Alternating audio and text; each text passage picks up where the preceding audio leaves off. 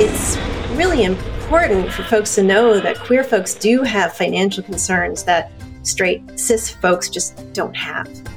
When you have a child, like you have to second parent adopt the child. That's one example of like a financial cost that like other people don't have. Because like even if a straight couple uses donor sperm, they still just put each other's names on the birth certificate and that's that.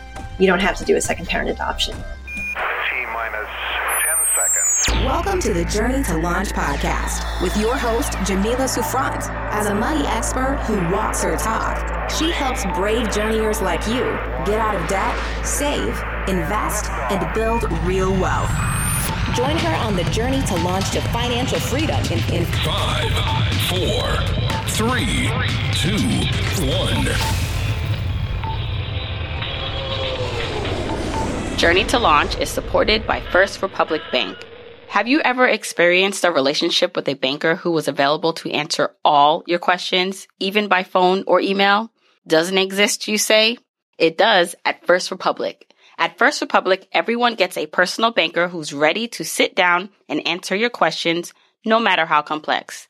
As someone who talks about money for a living, even I still get confused or have questions about my money. No question is too small or complicated. I know I can call up my personal banker, Linda, who is dedicated to helping me make the right decision. You deserve that too. And did you know that First Republic's commitment to extraordinary service extends beyond its clients? First Republic is committed to strengthening the communities it serves through meaningful partnerships with innovative nonprofit organizations. To learn more, visit firstrepublic.com. That's firstrepublic.com, member FDIC, equal housing lender. If you want the episode show notes for this episode, go to journeytolaunch.com or click the description of wherever you're listening to this episode. In the show notes, you'll get the transcribed version of the conversation, the links that we mentioned, and so much more. Also, whether you are an OG journeyer or brand new to the podcast, I've created a free jumpstart guide to help you on your financial freedom journey. It includes the top episodes to listen to, stages to go through to reach financial freedom, resources, and so much more. You can go to journeytolaunch.com/jumpstart to get your guide right now. Okay, let's hop into the episode. Hey Journeyers, welcome to the Journey to Launch podcast. I am going to be speaking to someone who I hope that you'll love just as much as I even though Tracy, we never really spoke before, but I feel like I feel the vibes online from what you've done so far. And I just can't wait to just explore more with you and have the other journeyers, because I know you're a journeyer to listen in. So let me introduce Tracy. Tracy Levesque is the co-owner and co-founder of Yikes, Inc., a web development agency located in the vibrant Fishtown neighborhood of Philadelphia. Certified women and LGBT-owned, Yikes is also a proud B corporation focused on sustainable business practices and observing the triple bottom line, people, planet, and profit. And I'll just do like a more informal introduction.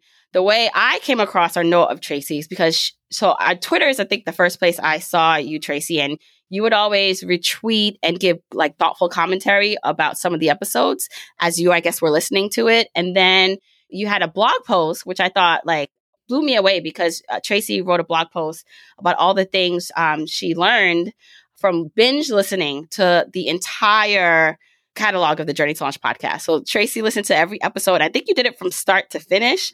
From episode 1 all the way through. I listened to almost nothing else. Oh my gosh. Not only did she do that, but she took the time to write a blog post about it and gave some very thoughtful takeaways.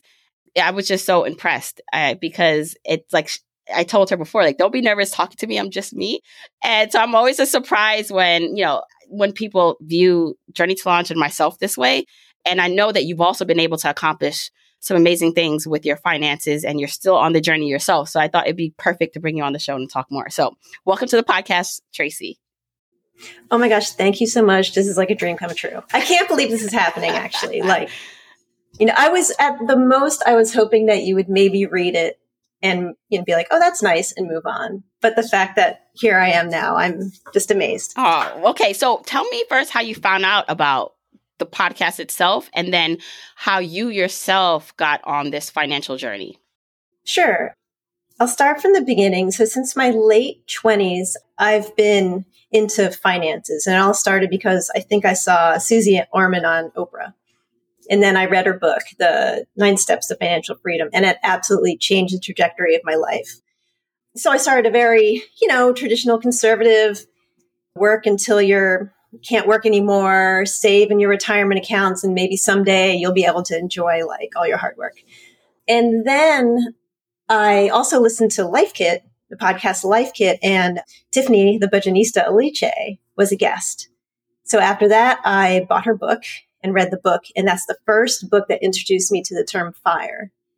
And when I first heard that term, I was like, I had this visceral, like, that's not responsible. That's not possible feeling. And it kind of scared me a little bit, but I was intrigued. And so I wanted to learn more. And then you were a guest on an episode of Frugal Living, and you mentioned FIRE. And so then I sought out your podcast, and I was just hooked from episode 1. And then I listened to all the episodes until I caught up. Wow. And so you were curious. But what I love too is just, and this is what I say, like, if you're a curious person, even if you don't always like agree right away, but you're curious and you're willing to listen, as long as it's not harmful content, like I just feel like you just never know where you might actually agree with something or learn something you can use to your benefit. I think that's a superpower that some people just don't have. Right. I think you need to lean into things that scare you because it'll open up your mind. You have to just keep an open mind to things that are, like you said, not harmful. Yeah. Okay. So I would love to dive deeper into your backstory a bit. You had filled out a questionnaire about just like your history, because I like to get that information so I like have a basis of how we chat.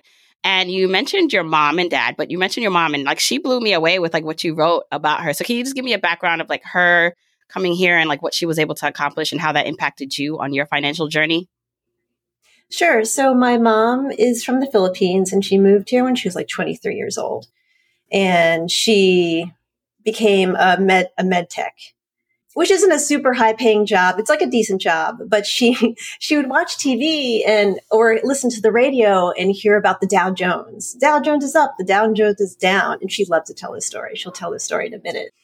And she's like, what's the Dow Jones? And so she looked into it.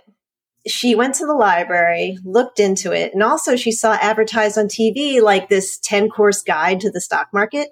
So instead of buying it, I think she took it out of the library and had my dad photocopy it at his job. I just got that new tidbit.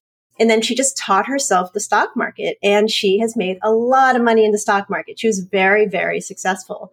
So she didn't sit my brother and I down and teach us about the stock market. I think she tried once, but we weren't paying attention. But what I learned from her was money was not something to be afraid of. Money was something to make work for you. And that lasted with me. And I think that's, why I am the way I am today. Yeah. And isn't it like fascinating how like, so my mom also immigrated here and she was 20. And I know like, they didn't have the internet back then. And so she was able to find resources and make her way in like a country she had no real connections or leverage in. Like she said she used to look through the yellow pages, find information the old fashioned way. And just think about how much of privilege we have now, like in our generation and what our kids have, and how much easier and just more accessible information is. Right. I think when my mom wanted to make a trade, she actually had to call somebody and they had to do it for her. And now we just Robinhood on your phone. You can make a trade like that, or Schwab. You just hit a button on your phone and you've made a trade, or you can automate the whole thing. Yeah. So, okay, you had this great foundation, even though you weren't trading stocks yourself, but you had this great basis of what was possible. Right. I had like a growth mindset. My mom gave me a growth mindset, not a scarcity mindset, and not that money was something to be afraid of and something you don't talk about. How did you guys manage money growing up? Was it something where like you said, there was no scarcity of it? Did you have the latest things, or was it more low key and still with the investing mindset that you saw growing up? It was super low key. So my mom comes from the Philippines. My dad is a Jewish guy from the Bronx. So they both come from very modest backgrounds, and they never felt a need to show off wealth. And we were never spoiled. We were spoiled in like learning, like if we wanted music lessons, that kind of thing, like encouragement in like education and learning, but we were not spoiled with things. And I really appreciate that too. Like a modest lifestyle, frugal, but not, but comfortable. Like I never felt like I needed anything, or I never had that feeling of like I'm losing out on something or I'm missing out on anything. Which I'd like to say, I brought that up specifically because I feel a lot of times parents or, people who have children in their lives feel like the material things, like if they can't do certain things or they can't do better than they were given, they're not doing well enough. And I just think of you and, we'll get more into your story about how you're doing now. And like myself, where you realize that your children, actually, even though in a moment, maybe saying no to certain things might cause some disappointment. But I feel like this is the true wealth, like the growth mindset, passing down wealth that way, or being a good example and splurging on education if you can, and taking your kid to the library. Like, you don't know how far that can take your child. And if that's what you're able to do and all you can do, that is more, that's enough. That's more than enough. Right. Understanding the value of an experience versus a thing. I'm really glad that I had a foundation in that. And I try to do that for my own kid now. Yeah. All right. So as you graduate or you're in college, what did you major in college? And then what did you go on to do as a career?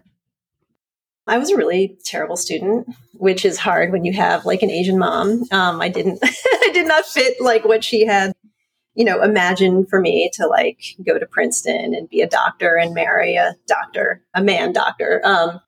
Instead, she got a creative lesbian daughter. And so I went to Temple, and I am super, super, super lucky that my parents were able to pay for my education. It was very affordable. Temple was very affordable at the time. And I graduated with a radio, TV, film degree. And then I worked at the local PBS station for a little bit. But while that was happening, I had a real interest in computers. So I was really interested in early internet. We're talking before the internet even had a graphical interface. It was all just text. And then I met my wife when I was 22, and the two of us also liked computers. And we met another woman who was also super into computers. And the three of us started teaching ourselves HTML and learning to make websites. And we started making websites for nonprofits that we were involved with. And then the three of us were like, hey, we do this for free. We should start a business. And so we just did. And so we still own that business to this day, a web development agency. But with information, even though it was probably better than when your mom was looking, through the yellow pages or having to call around, how did you know how to start a business? And how long ago was this, to give us context? This was 95, I'd say. 94, 95, we started as a partnership. And then in 1996, we incorporated. And was it profitable from the very start? How did you get your first clients and start building the business? Because you, like you said, you still have it today. Yeah, it was profitable from the start. We completely bootstrapped the business. We never got funding. I think we got a loan or two, here and there along the way, but we were able to pay this off early. And I don't know, we just hustled, I guess, in the beginning. I remember, just having the energy to be able to work nights and weekends, and, the entrepreneur hustle. It's tough, but we just, we were really focused on customer service and really helping people understand computer stuff, because it can be scary. And, just being your friendly computer company and bridging that gap, that technology gap. Right. And what about also, I know real estate is a part of your portfolio. So how did you get into real estate, and how does that play into what you're doing now? So fast forward from 96 to 2010, the business was in our house, and then we had an actual office, and then our office, the rent was being raised. And so, and by this time it was just my wife, Mia, and I who owned the business. And we're like, well, we should look for a building, to maybe a nice little building with a storefront for the office and a couple apartments up top. So we started looking, and then I found two completely abandoned dilapidated buildings that had, one of the buildings had like a whole water damage all the way from the roof all the way down to the basement, just a hole going through the whole thing. They were 2 buildings, 4 apartments, 2 storefronts. I just fell in love. And I'm like, this is what I want. I want to do this, and I want to do a LEED Platinum rehab. And if anybody is familiar with LEED, it's like a sustainable certification for buildings, for green building. So like, I want this project. This is what I want to do. And then Mia was like, couldn't we find something like we could just move right into? And that was easy. I had to do a lot of convincing. But I hustled. I went to every bank that would talk to me. I applied to every program. I think I won like 6 grants to do this project. And we did it. We were the first LEED Platinum mixed-use rehab in Pennsylvania. Oh, wow. And they were connecting properties, or they were separate? Mm-hmm. Okay. I'm in it. I'm in one right now. Oh, wow. So again, how long ago was this? This is 2010, and then we moved in 2011. And while I was able to secure 2 banks, so a primary lender and then a secondary lender, which is also like a program with the city of Philadelphia who supports small businesses, we also had to put our own money in. And as we were getting towards the end of the project, you know how any construction project, scope creep comes in, things just kind of like spiral out of control. And we wound up having to like put a lot of our own money in that we didn't have. So a loan from my brother, we maxed out 6 credit cards. We took out 2, lines of credit. We had a home equity line of credit. So we were just like maxed out. And I am so anti-debt. Up until that point in my life, I had never had any debt except for our home mortgage. And so we made it. We're like, yes, we made it. But now I had a giant pile of debt. It was like over $100,000 in debt. So I also have another blog post about how I paid all that debt off in 10 years. Oh, well, we'll definitely link that. But I'd love for you to give some just tidbits of how you did that, right? Like, so for someone who is debt adverse, you get this opportunity where it's like, okay, but this, you could, see it as an investment. Like how, once you had that debt, what did you do to get rid of it? So the first thing I did was make a spreadsheet because I love making a spreadsheet. And I had every single debt, debtor that we owed. And I made a list, the amount owed, the credit line, if applicable, and then the interest rate.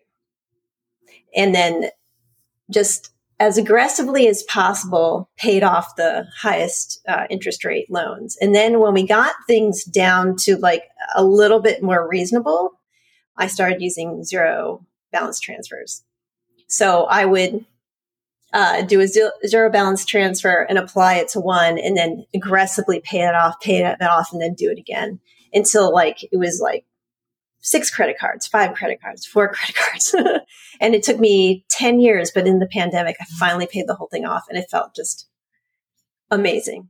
So, and another thing is I borrowed money from my brother, which people should never do that, right? Never lend or borrow money from family members. So because that's a thing that like so many friends, like, they'll never see that money again. I made it my priority to pay him back.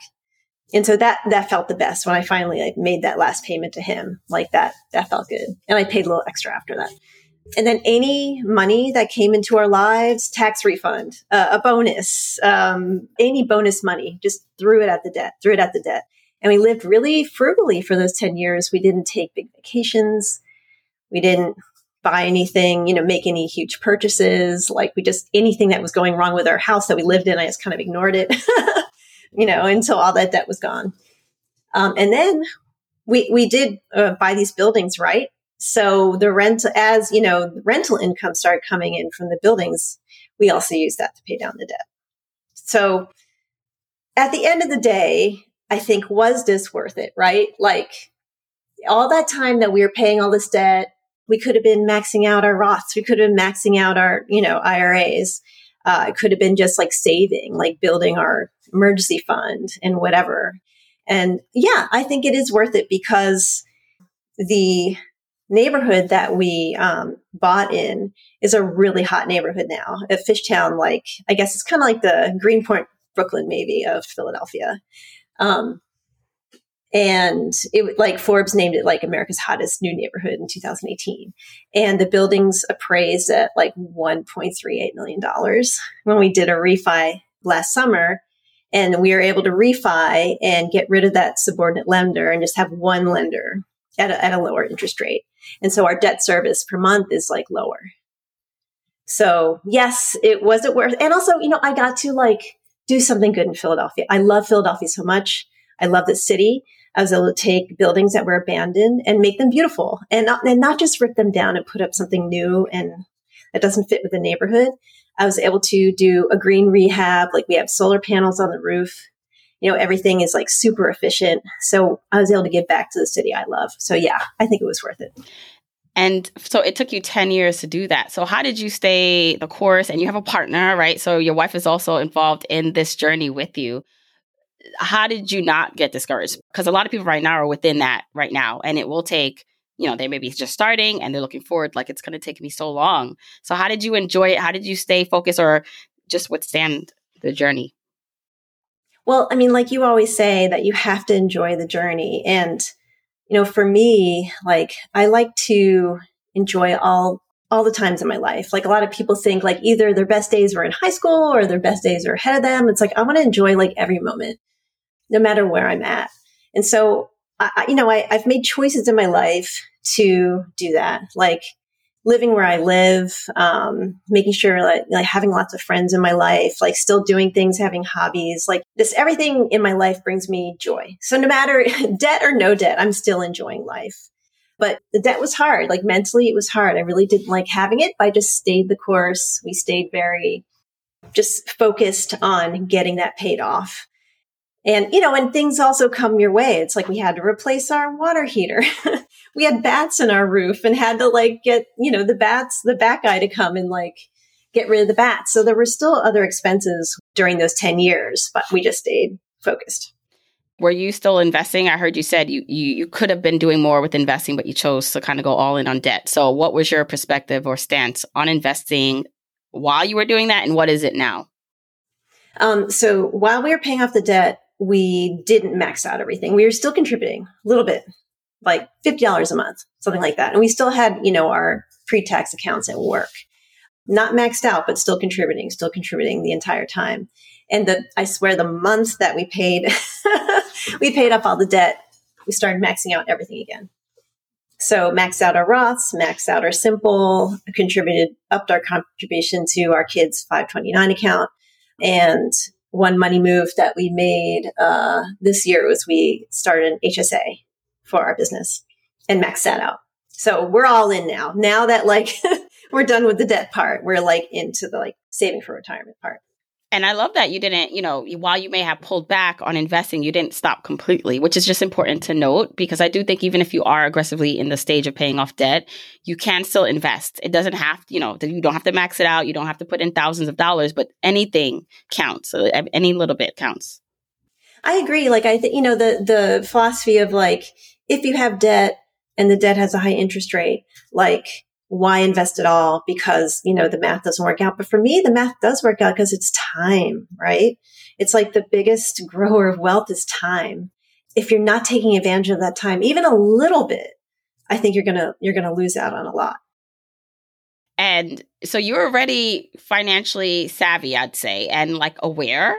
And then you find out about the financial independence movement. So this like adds a layer. I always like to say like, I also knew about like being the basics of money before I found out about the FIRE movement, but finding out about it like opened up a whole new world. Like it was almost just like, all right, sure, like get out of debt, be debt free, and contribute the 15% to your retirement account. Like that's your goal. And then wait, there's another level to this where potentially I can stop working before the standard retirement age. Like what is this? So I know you said it was uncomfortable at first. But what made you, like, how did your mind start to change about it? How did you start to realize that potentially this could be a path you would travel on? I think fundamentally, and this came from your podcast, was the people in my life that I had listened to up until that point were like Susie Orman, it's a very like, what's the word? Like my mom is like stereotypical Asian tiger mom. So it wasn't like a lovey-dovey, like relationship. And it wasn't like you can do it. Like, it was more like a scolding, strict, like way of kind of being supportive. And Susie Orman's the greatest. I don't want to, diss her at all. But, she's kind of the same way. It's also like Susie Smackdown and like, that's so wrong. It's not even funny. Like just kind of strict teaching. And I thought I respond well to that because the way I was raised. But then when I started listening to you, and there was a quote that you said, it was the REIT episode. And you're like, one thing I can say about Journeyers is they're smart. And, and I'm like, wow, Jamila believes in us. There's another way to be supportive. You can be like, you can do this. You're smart. I'm going to give you this information, but I'm going to let you make up your own mind. And I'm like, wow, it is encouraging when people are supportive from like a loving place. And it's actually like changed the way that my attitude as a parent too. And my wife is like the sweet one and I'm like the strict one, but I'm like, I should be more sweet too. But that just completely opened up my mind. It's like people can make their own decisions. It's like it's like it is doable. It's possible. I also listen to Susie's podcast religiously, and she gave like advice that you should work until you're 70. And now having my eyes open, I'm like, work until you're 70. Oh my goodness. Like I'm 52. Let's all, be realistic. I'm probably over halfway down my life, which is really scary to think about. If I'm lucky, maybe I'm at the halfway mark, but I don't want to spend like, 30 more years working or, 20 more years working. I want to enjoy my life. And just also I read Your Money or Your Life, which I learned about from your podcast. And the concept of like you're exchanging your life energy, for work. It's like you're dedicating your life for work instead of your life, really. And I'm like, I don't want to do that anymore. It's like I've done things in my life to improve my life. Like I stopped drinking last year. I exercise regularly. I try to get good sleep. But what is the one thing that stresses me out more than those other things is work.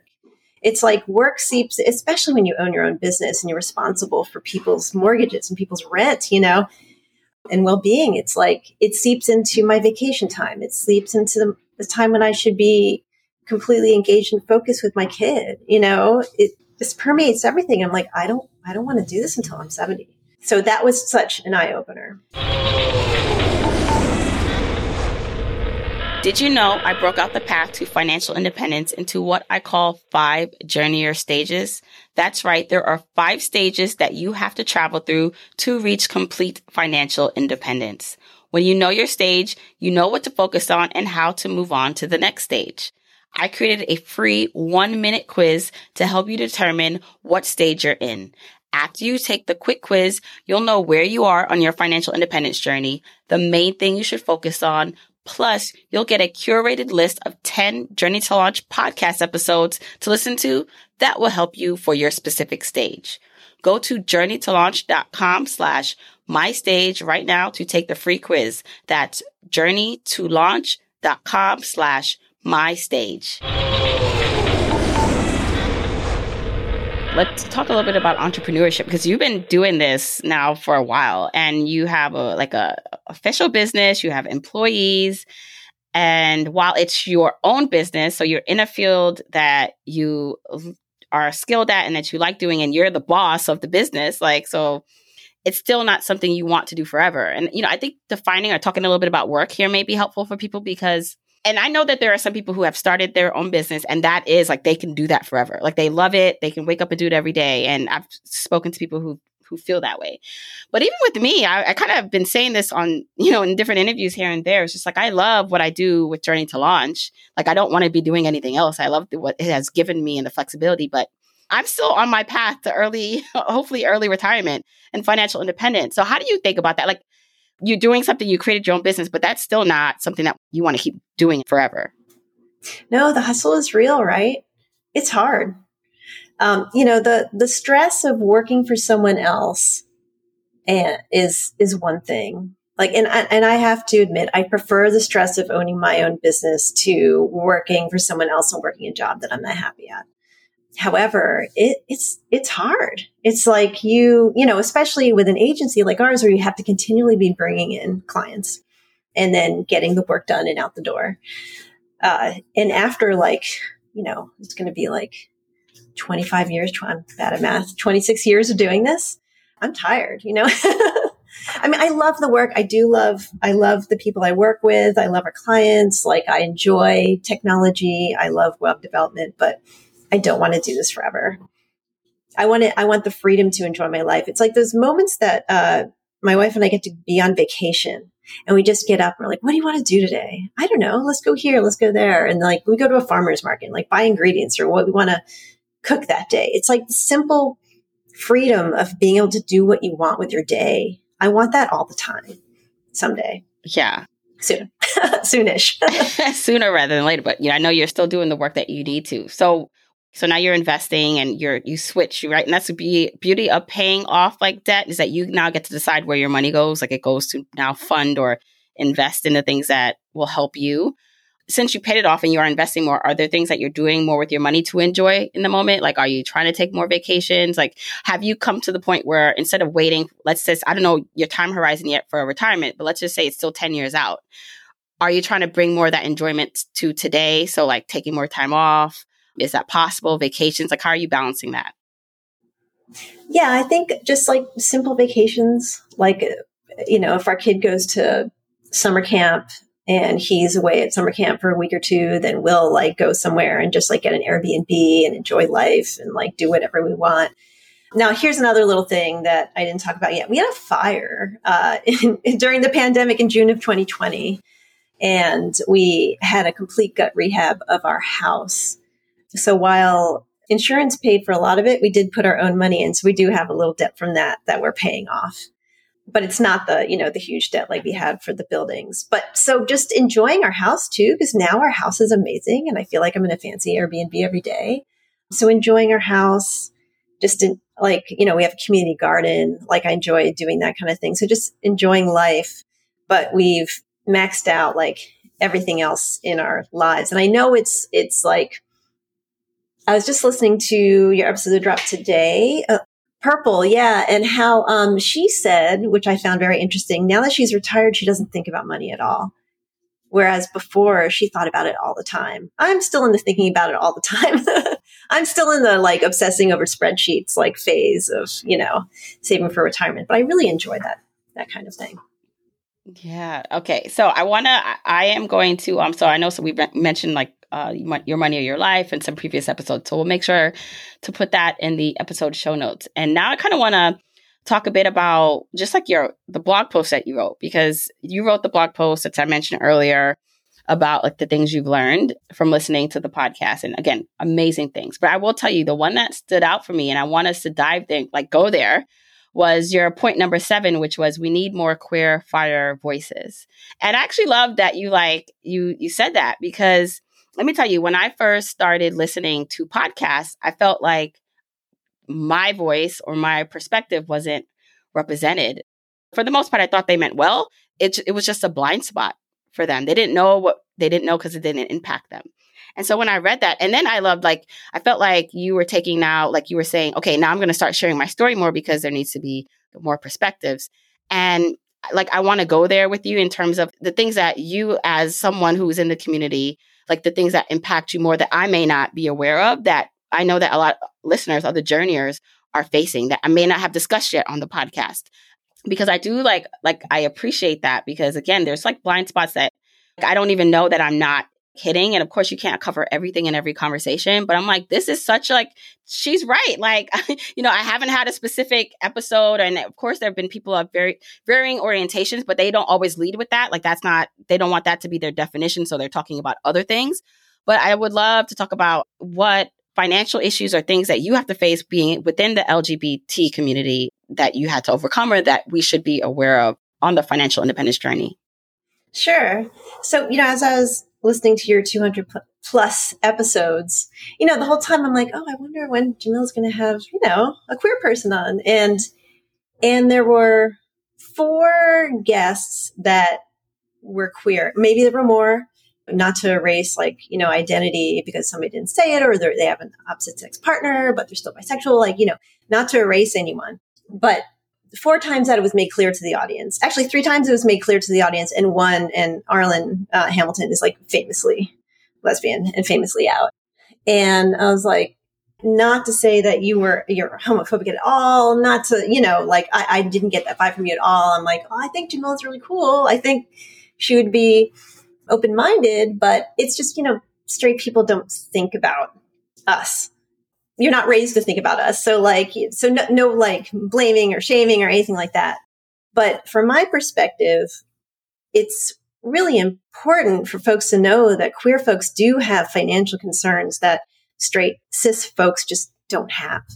For instance, in my case, we have a kid. And so when you have a child, you have to second parent adopt the child. So I gave birth to our kid, but my wife and I had to adopt him together. So even though he's my biological child, I still had to go through a background check, still had to go through the adoption process. And that process costs a few $1,000s. We had to go to a judge and do the whole thing. So that's one example of a financial cost that other people don't have. Because even if a straight couple uses donor sperm, they still just put each other's names on the birth certificate and that's that. You don't have to do a second parent adoption. That's just one example. Another example is especially for transgender folks. Gender affirming healthcare is really expensive. Not all of it is covered by insurance. A legal name change, also expensive. And also, it really depends on where you live in this country, how expensive it's going to be and how hard it's going to be for you. If there are laws actually trying to make you illegal, essentially. In Texas, the governor there, he issued a letter to Texas state health agencies announcing that giving transgender kids affirming healthcare is considered child abuse. And those parents should be turned into authorities. So now you have this whole situation where we can't just live where we want. If you want to move to some place like Florida, because it's more affordable, right? Maybe the cost of living is really low. Well, they just passed a don't say gay bill that in school up until 3rd grade, you're not allowed to mention LGBT anything. So could you imagine if we had our kid there in kindergarten and we had to tell our kid, you can't talk about us when you go to school. And then what does that say to kids? It's there's something wrong with my family. And I'm not saying we're not the only ones that don't have the freedom to not live where we want to live, but it's just something to consider. Yeah, but even going to that when we give ideas of how to, save money on housing, right? Move to another state or even travel hacking across the world, even going to countries, making sure that the countries are safe. Yeah, absolutely. There are some countries where it's still illegal to be gay. We can't just go everywhere we want. I don't want to go somewhere where it's illegal to be me. Yeah, and I always say, the solutions are not going to be discovered, immediately, but I think acknowledging them is a starting point. And this is why it was so important for me to talk to you, other than thinking that your story was great. It's just also inclusion. What I wanted to happen when I realized that I wasn't listening to podcasts that had enough voices, it was one, all right, I'm going to start my own thing so that I can bring on and do that. But then 2, I pick up when speakers, and I know they can't do it in every sentence. You can't affirm always everything. Sometimes sentences or scenarios and bring everyone inside of it. But I just really appreciate when I hear someone who is different than me at least acknowledge that there is a difference. And maybe they don't have the solution for it, but they can acknowledge it. And then it helps someone feel seen, or at least help them understand all right, so we know it's different, but also what help is there out there? So for you, are there any resources or things that you found helpful as you navigated your finances, any organizations or ways that you were able to go through some of these processes? Well, I'm really lucky to live in Philadelphia, which is one of the best places in the United States to live when it comes to LGBT laws. But then leave Philadelphia and most of the rest of Pennsylvania, we still don't have equal rights. It's in 29 states, there are not laws protecting LGBT folks. So you could still get fired from your job. You can still get denied housing and public accommodations. Public accommodations meaning things like restaurants, hotels, theaters, museums. You can still get kicked out, and it's legal, totally legal. And, people think that, oh, well, you can get married now, so everything's good. It's like, yeah, but you can get married on a Saturday and fired on a Monday, depending on where you live.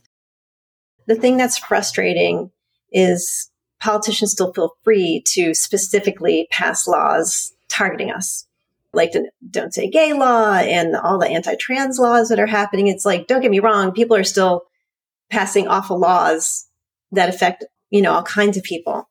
But for us, it's like, no, we're going to pass this law against you, and it's scary because Pennsylvania is like one governor away from like having our rights taken away. And we're lucky we live in Philadelphia, but for the rest of Pennsylvania, it's like frightening and legal to be fired still for being LGBT. So have you come across organizations or resources that are helpful, even with like insurance? I know like that also can present some problems, especially as if you are an entrepreneur or someone needing to go, like it can be more expensive. Like what have you found that has been helpful, if you can share anything? Sure. Well, I mean, here, like I said, in Philadelphia, like there's so many resources. Like we're part of the Independence Business Alliance, which is the LGBT Chamber of Commerce here in Philadelphia. And they're a great source of resources. They have workshops and, just a lot of events to like help people out and to network with other like diverse chambers, which is really great. We have, legal organizations, we have health centers, we have really great organizations and support for the LGBT community here in Philadelphia. So that we're very lucky. And, my wife, we're really privileged and lucky to be able to hire like LGBT owned, run a like law firm to help us with all of our papers and estate planning and the second parent adoption and those kinds of things. And, marriage changed a lot. Before marriage was legal, there would be situations like during the AIDS crisis where the gay man would lose his partner, but then the house was in his partner's name and he couldn't afford the real estate transfer tax, so he'd lose his house. So marriage did help with a lot of those things.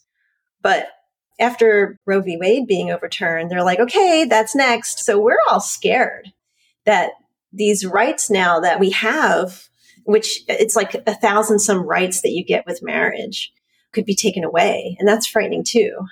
I've been out since 1988. I'm used to like fighting the fight and living through it. So I think I'm not super scared myself. But as a community, I think folks are really afraid about the status of their marriage in the future. Right. And it also it shows that, while there's so many paths or battles or things you cannot control, right? Outside of your control that impacts what your journey is like.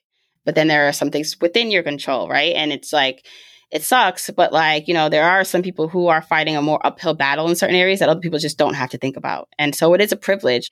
And I always say, like, when we talk about privilege, like there's obviously different levels of it, right? Like there's the cis white man like privilege, and then there's like all this other stuff. Like I think I'm privileged to have the mom that I had that was able to pour into me the way that I was. Or I'm privileged to I was born in Jamaica, but I was able to immigrate here pretty young and have like, a different type of opportunity than, someone who was not born here or like my siblings who were not born here in the United States.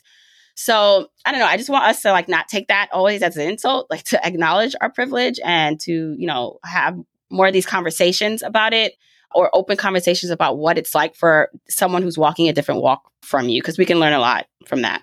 It's like, I have a lot of privilege too. It's like, I don't have any disabilities. That is such a privilege to be able to just like walk through life and get to where you want to go. It's like, I have the same privilege as you did with your mom. I feel the same way. It's like, I never felt any needing or wanting growing up. And like, I'm very, very thankful that I was raised with that growth mindset and not being afraid of money. My wife, on the other hand, she's the youngest of 5, and they had a lot of struggle, like growing up. Her mom had to like mix powdered milk with the regular milk. They never went out to restaurants ever. 5 kids, like 4 of which were like, 5 and under all at once. I can't even imagine. So she comes from a background that is, where she's has more money worries and feels like she can be like broke at any moment, even though everything's going to be fine. So yeah, I have a lot of privilege in this world, and I acknowledge that and like try to do what I can to like help other folks. Yeah. And just like with your partner, how has that been? So, obviously different backgrounds, different money mindsets or money hangups. So how was it when you came to her and told her about the FIRE movement? How was that conversation? Like, is she on board with this plan, or does she have a different idea of what that looks like, and how do you come together and travel together? Well, the two of us are very similarly minded when it comes to like, frugality and like what's actually valuable in life and what matters in life, like stuff. We're both not into stuff, or we don't need a fancy car. You don't need fancy clothes, or we appreciate like the simple things in life. And so we're very like on the same page with that. I think FIRE scared her at first, maybe, but she's on board now. Yeah.